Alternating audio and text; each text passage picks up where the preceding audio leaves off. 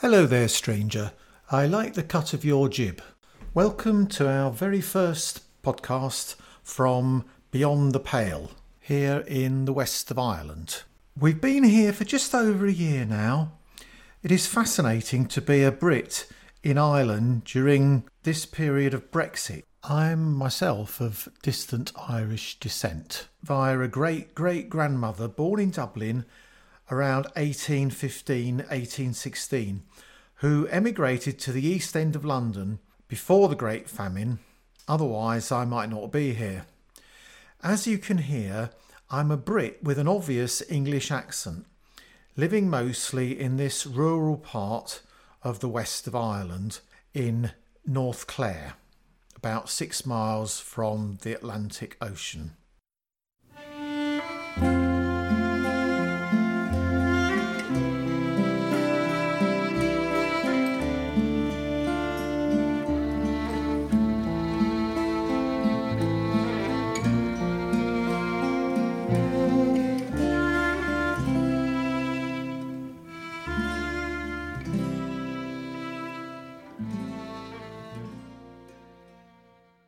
Local Irish folk here have been very friendly and welcoming, for which I'm eternally grateful.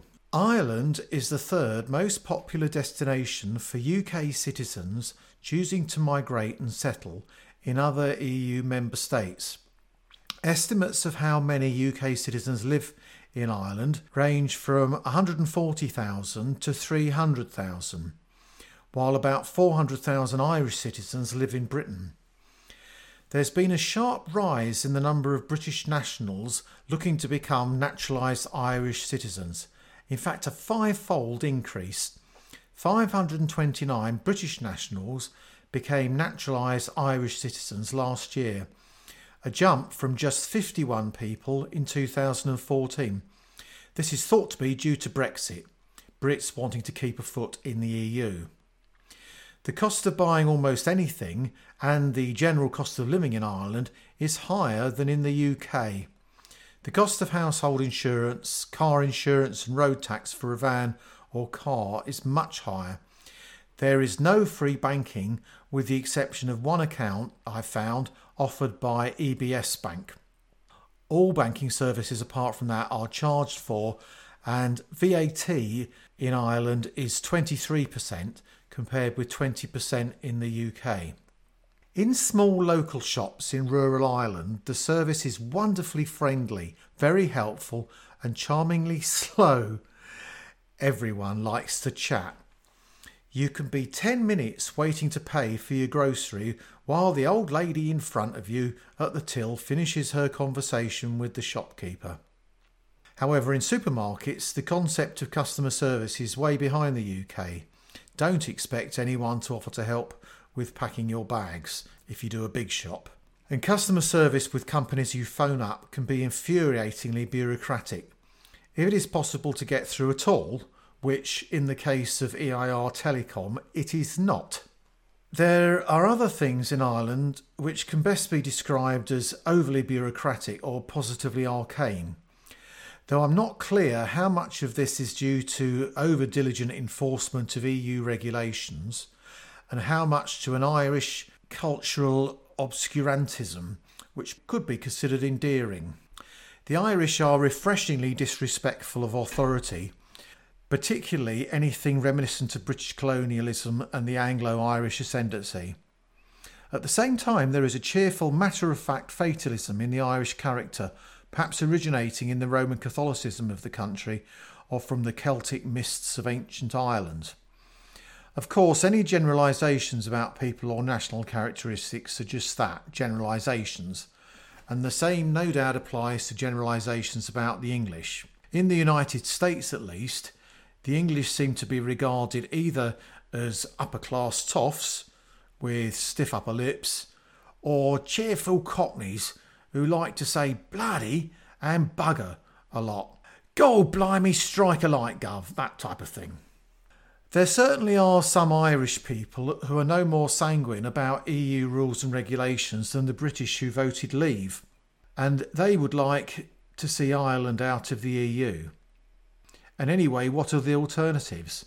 For example, the currency. Is abandoning the Eurozone to return to the Irish punt or pound even an option? I don't think so. A closer relationship between the Republic of Ireland and the UK also seems understandably unthinkable, considering the hundreds of years of English and British colonialism towards Ireland and the Irish, culminating in the 1916 uprising and the Irish War of Independence, the setting up of the Irish Free State, and then the Irish Republic.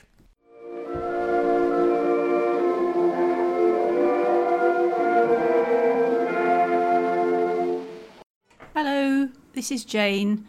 I'm very, very pleased to talk to you today. I'm living in the area of Lisdoonvarna in County Clare, in the region called the Burren. It's absolutely wonderful. You need to come and stay, take a while, take time to explore this region, because you can't see all the wonderful things there are to see all in a day, or even just stopping off in a coach on your way through to Galway. It's the Burren experience that you need. I'm particularly interested in the archaeology, the very ancient history, the geology, the flora and fauna, and the whole landscape just paints a picture. Thank you, Jane, who we'll be hearing again from later.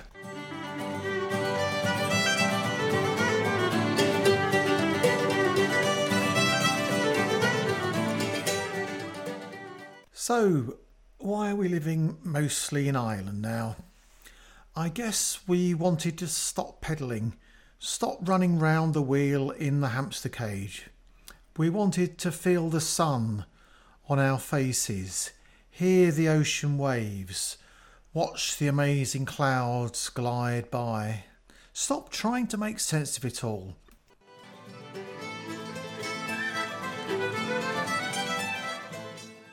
Hi Jane, can you tell us why you're going to talk about pine martens? Well, hello, Jane again here. I've been looking up information about pine martens, fascinating creatures. This is the description from Wikipedia. The European pine marten, Martes martes, known most commonly as the pine marten in Anglophone Europe, and less commonly also known as Pineton, bow marten or sweet marten, is an animal native to Northern Europe, belonging to the mustelid family, which also includes mink, otter, badger, wolverine and weasel. The Irish name is cat clan. It spends most of its time in trees. It's found mainly in deciduous and coniferous woodland, but has also adapted to scrubland. This amazing animal was almost extinct in Ireland, but it's been gradually returning since legal protection in 1976. I've been fascinated for some time, so I decided today to look up some more information from the Vincent Wildlife Trust. It tells me that they are solitary animals, and that breeding occurs once a year, and 1 or 2 kits are born in the spring. Their natural dens are in hollow trees, rabbit burrows, squirrel drays, tree roots and rock crevices, so ideal for this locality. And they eat berries, fruits, insects, frogs, birds and small animals and carrion. So although they're largely nocturnal, martens can be active during the day, especially in summer. Well, earlier on this year, I saw a pair of kits. I was walking along the lane from our cottage, and I stopped abruptly and stood spellbound for several minutes watching the kits at play. They were chasing each other from the hedgerow onto the road and back again. They were weasel-like in appearance and small, but had a distinctive dark glossy coat, very fast and agile. Later I wished I'd thought to record the event, but was so mesmerised that I didn't want to move in case they were frightened away. The local habitat around the Gowlawn River is ideal for the pine martens. There's plenty of ground cover and places to make their dens. However, much as I love these animals, I'm aware that they might want to share my living space. I found out this information from the same article, and it gave this advice. Steps you can take to prevent martens moving in. Unless your home is martin-proof, do not deliberately attract a pine martin into your garden by leaving food out for it. Oh dear, I've got a food waste bin for all my organic waste just outside the cottage. And of course, we leave food for birds, but oh dear, what should we do about this?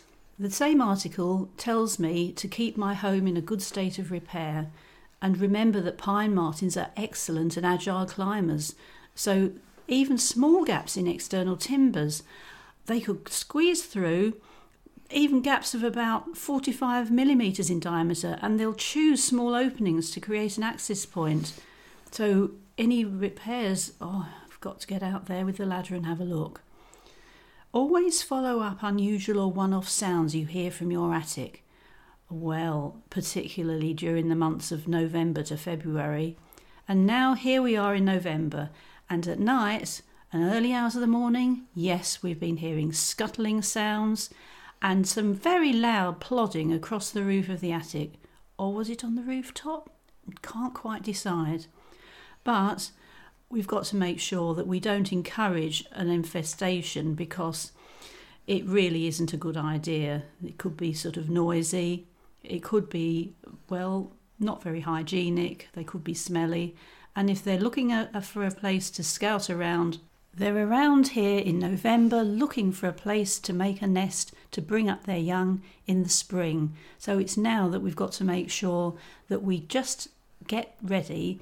If we don't want them in our attic, then from November, the little martins are looking for a place for possible denning sites during the next few months, although they may not take up proper residence until late spring.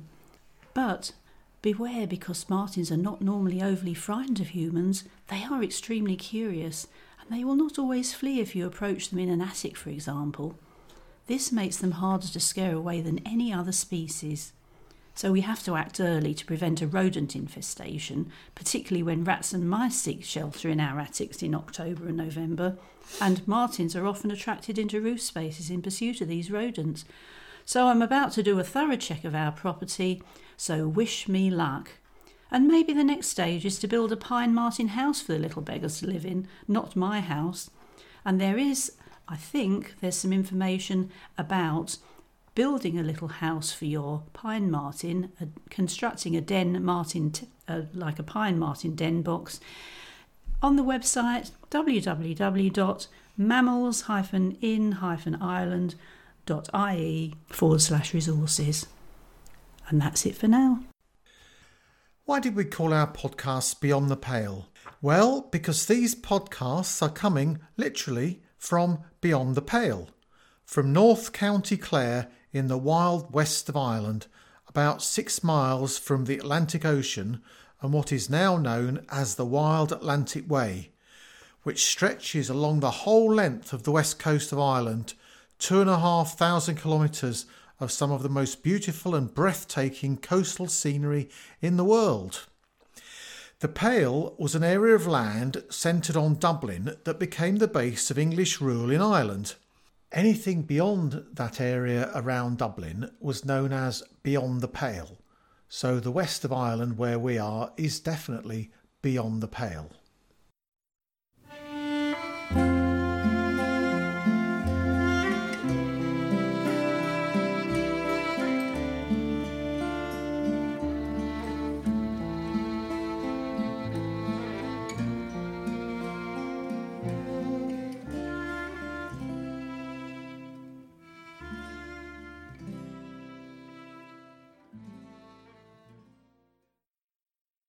A little bit of history now. The Norman invasion of Ireland, beginning in 1169, brought much of Ireland briefly under the theoretical control of the Plantagenet kings of England. That's people like Henry II. Across most of Ireland, the Normans increasingly assimilated into Irish culture after about 1300. They made alliances with neighbouring Gaelic lords. In the long periods when there was no large royal army in Ireland, the Norman lords, like their Gaelic neighbours in the provinces, acted as effectively independent rulers in their own areas. The lordship controlled by the English king shrank, and parts of its perimeter in counties Meath and Kildare were fenced or ditched, so it became known as the Pale, deriving from the Latin word palus, a stake or fence. The Pale generally consisted of fertile lowlands which were easier for the garrison to defend from ambush than hilly or wooded grounds. For reasons of trade and administration, a version of English became the official language in the Pale. Apparently its closest modern derivative is said to be the accent used by the natives of Fingal. The Pale had been reduced by the late 15th century to an area along the east coast of Ireland stretching from Dalkey south of Dublin to the garrison town of Dundalk. The inland boundary went around the earldom of Kildare, north towards Kells. Now, some of you may have heard of the famous Book of Kells, an illuminated manuscript, which is believed to have been created around about 800 AD. So, that's what the Pale means, and anything outside of it, like the west of Ireland, was way beyond the Pale. So we are way beyond the Pale in North County Clare. Hello, it's Jane here again. I'd like to talk a bit about stone walls, one of my favourite subjects. I've been doing a bit of research online and I found an article from thejournal.ie, and it says dry stone walls are part of our history and culture, but there are plans to replace them with fencing. I was alerted to this problem driving back from Galway to Lisdoonvarna. Signs were placed by the roadside to the effect, "Save our walls." Plans have recently come to light in which Galway County Council and Transport Infrastructure Ireland, TII, aim to replace thousands of kilometres of dry stone walls with post and wire fencing as part of a national road upgrade scheme. The first proposed stretch of wall to be replaced is along the N67 between Kinvara and Ballinderreen, County Galway.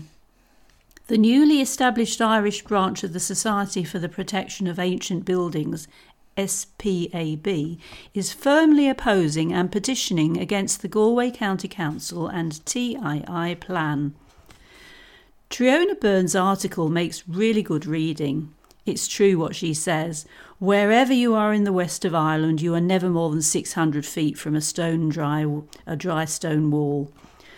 The walls are beautiful and iconic, although I hate that word, and they reveal their age from their pattern of construction. The irregular stones are placed carefully, with no mortar used. The most ancient walls in the landscape are the prehistoric boundary walls, the remains of which can be seen as low stone boundaries covered with grass. There are visible signs of these behind Pulnabrawn Portal Tomb. The oldest known dry stone walls in Ireland are actually at the Cedi, I don't know the pronunciation really, but the Ceide fields of County Mayo, built approximately 5,800 years ago. The earliest walls were built with upright stones just placed at a slight diagonal, and later walls were more horizontal stone structures. The patterns are wonderful and a testament to expert building techniques shown in their survival to modern times. There is abundant fossil evidence in the limestone rock revealing the origins from back in the dawn of time, before the tectonic plates moved the limestone layer of rock formed from tropical lagoons, which underlies most of Ireland. In the Burren, this area of limestone rock is laid bare and rocks are abundant, which in the absence of trees is a good building material. The field boundaries are irregular too, and stone enclosures for keeping cattle in are very visible. You can see buildings which have utilised stone in a lasting way. For example, Caerconnell Fort. The walls were massive, about 12 foot thick, built with two faces and a filling of stones in between. The landscape tells a story. It's the story of our past and is well worth preserving. Remember, progress is good, but not at the expense of heritage. You can improve roads for tourists to get here faster, but they need to see something when they arrive. And that's it for now. We're talking about what life is like for us recent English incomers who have had the barefaced cheek to come to the far west of rural Ireland. We're usually the only UK car number plate we see locally in North Clare, although there are one or two other Brits in this village who live here permanently and therefore they have Irish number plates on their car. I fancied having Irish number plates, so I investigated recently the possibility of buying a van to enable us to carry over a few bits of furniture from our Bijou residence in Greater Manchester and then convert it in a couple of years' time to a camper van. But we found that it was impossible to get insurance here in Ireland for a small van, such as a Volkswagen Transporter. Apparently, to own and insure a small van in Ireland, you have to be a farmer, a builder, a bricklayer, a plumber, electrician, or have some other trade recognised by the Irish government and the Irish Inland Revenue and Taxation. More outre and poncy professions such as web designer or antiques dealer are not recognised if you want to own a van in Ireland. Incidentally, there are reputed to be a lot of Brits in West Cork, as well as obviously Dublin. We will eventually be podcasting on many other subjects, including Brexit and British politics. Other topics may include history. I love history. English history particularly. Local Irish historical places of interest here around North County Clare and the Burren, such as ruined castles and churches. Prehistoric antiquities around County Clare and the Burren, which are favoured by my lovely companion Jane, who has been talking about pine martens, and various other subjects. There will be commentary on culture, society, education. Now, we're both retired teachers and have plenty to say on how state schools in England and the English education system has been completely screwed up by the interference of successive UK governments. Centralised state control of the curriculum in a way that would have delighted Joseph Goebbels, Reich Minister of Propaganda in Nazi Germany from 1933 to 1945. That's what we have now in England. The first thing you do, according to How to Run an Authoritarian Fascist State, is to get hold of schools and universities, control them completely by such means as a national curriculum, punish and demoralise teachers by means of a government Gestapo of school inspectors, some of whom have never actually taught, called in England Ofsted, a name that brings shudders to the souls of every teacher in England. As regards universities, what you do if you want to run an authoritarian government is introduce student tuition fees which will ensure that all university students are forever in debt to the state. And then make sure that you bully university lecturers, making their tenure insecure and telling them that their role is not to educate young minds in the widest sense, and neither is that the goal of school teachers, and certainly not to encourage critical thinking, the ability to think for yourself. Oh no, the role of both university dons and school teachers is to turn out passive drones of economic production who will be happy to work on 0-hour contracts and amuse themselves by staring at their smartphones all day or watching quiz shows, reality TV and drivel featuring so-called celebrities who have no discernible ability or talent to do anything except show what thoroughgoing idiots they are. We may also be commenting on religion, gender and contemporary genre fiction, particularly US crime and mystery fiction and Scandi fiction. And if you're really unlucky, I may read a few of my favourite poems by great poets like W.B. Yeats, T.S. Eliot, Ted Hughes, Dylan Thomas and Wilfred Owen. I may even inflict a bit of my own doggerel on my long-suffering listeners. So, we will be offering world-shattering insights on just about any subject that takes our interest. I know what you're thinking. That is way too wide a range of subjects for a podcast theme. I agree with you. So let's just see where these podcasts go and what happens, shall we? Come on a magical mystery tour through our many interests and preoccupations.